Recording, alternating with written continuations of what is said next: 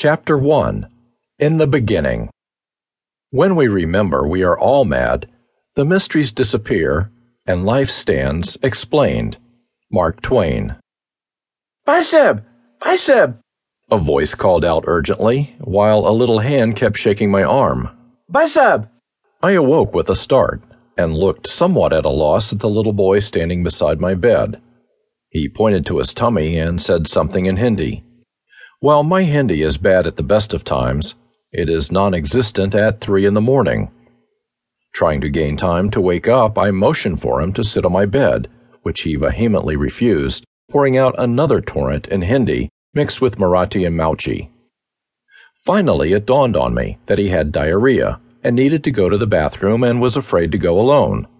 As I stood outside the toilets waiting for him, I dimly wondered, what next? How did I ever get to the place where a kid, whose language I hardly knew, whose culture was vastly different from mine, had the courage to wake me up at 3 a.m. to go with him to the toilets, and had the confidence that I would unhesitatingly come to his aid?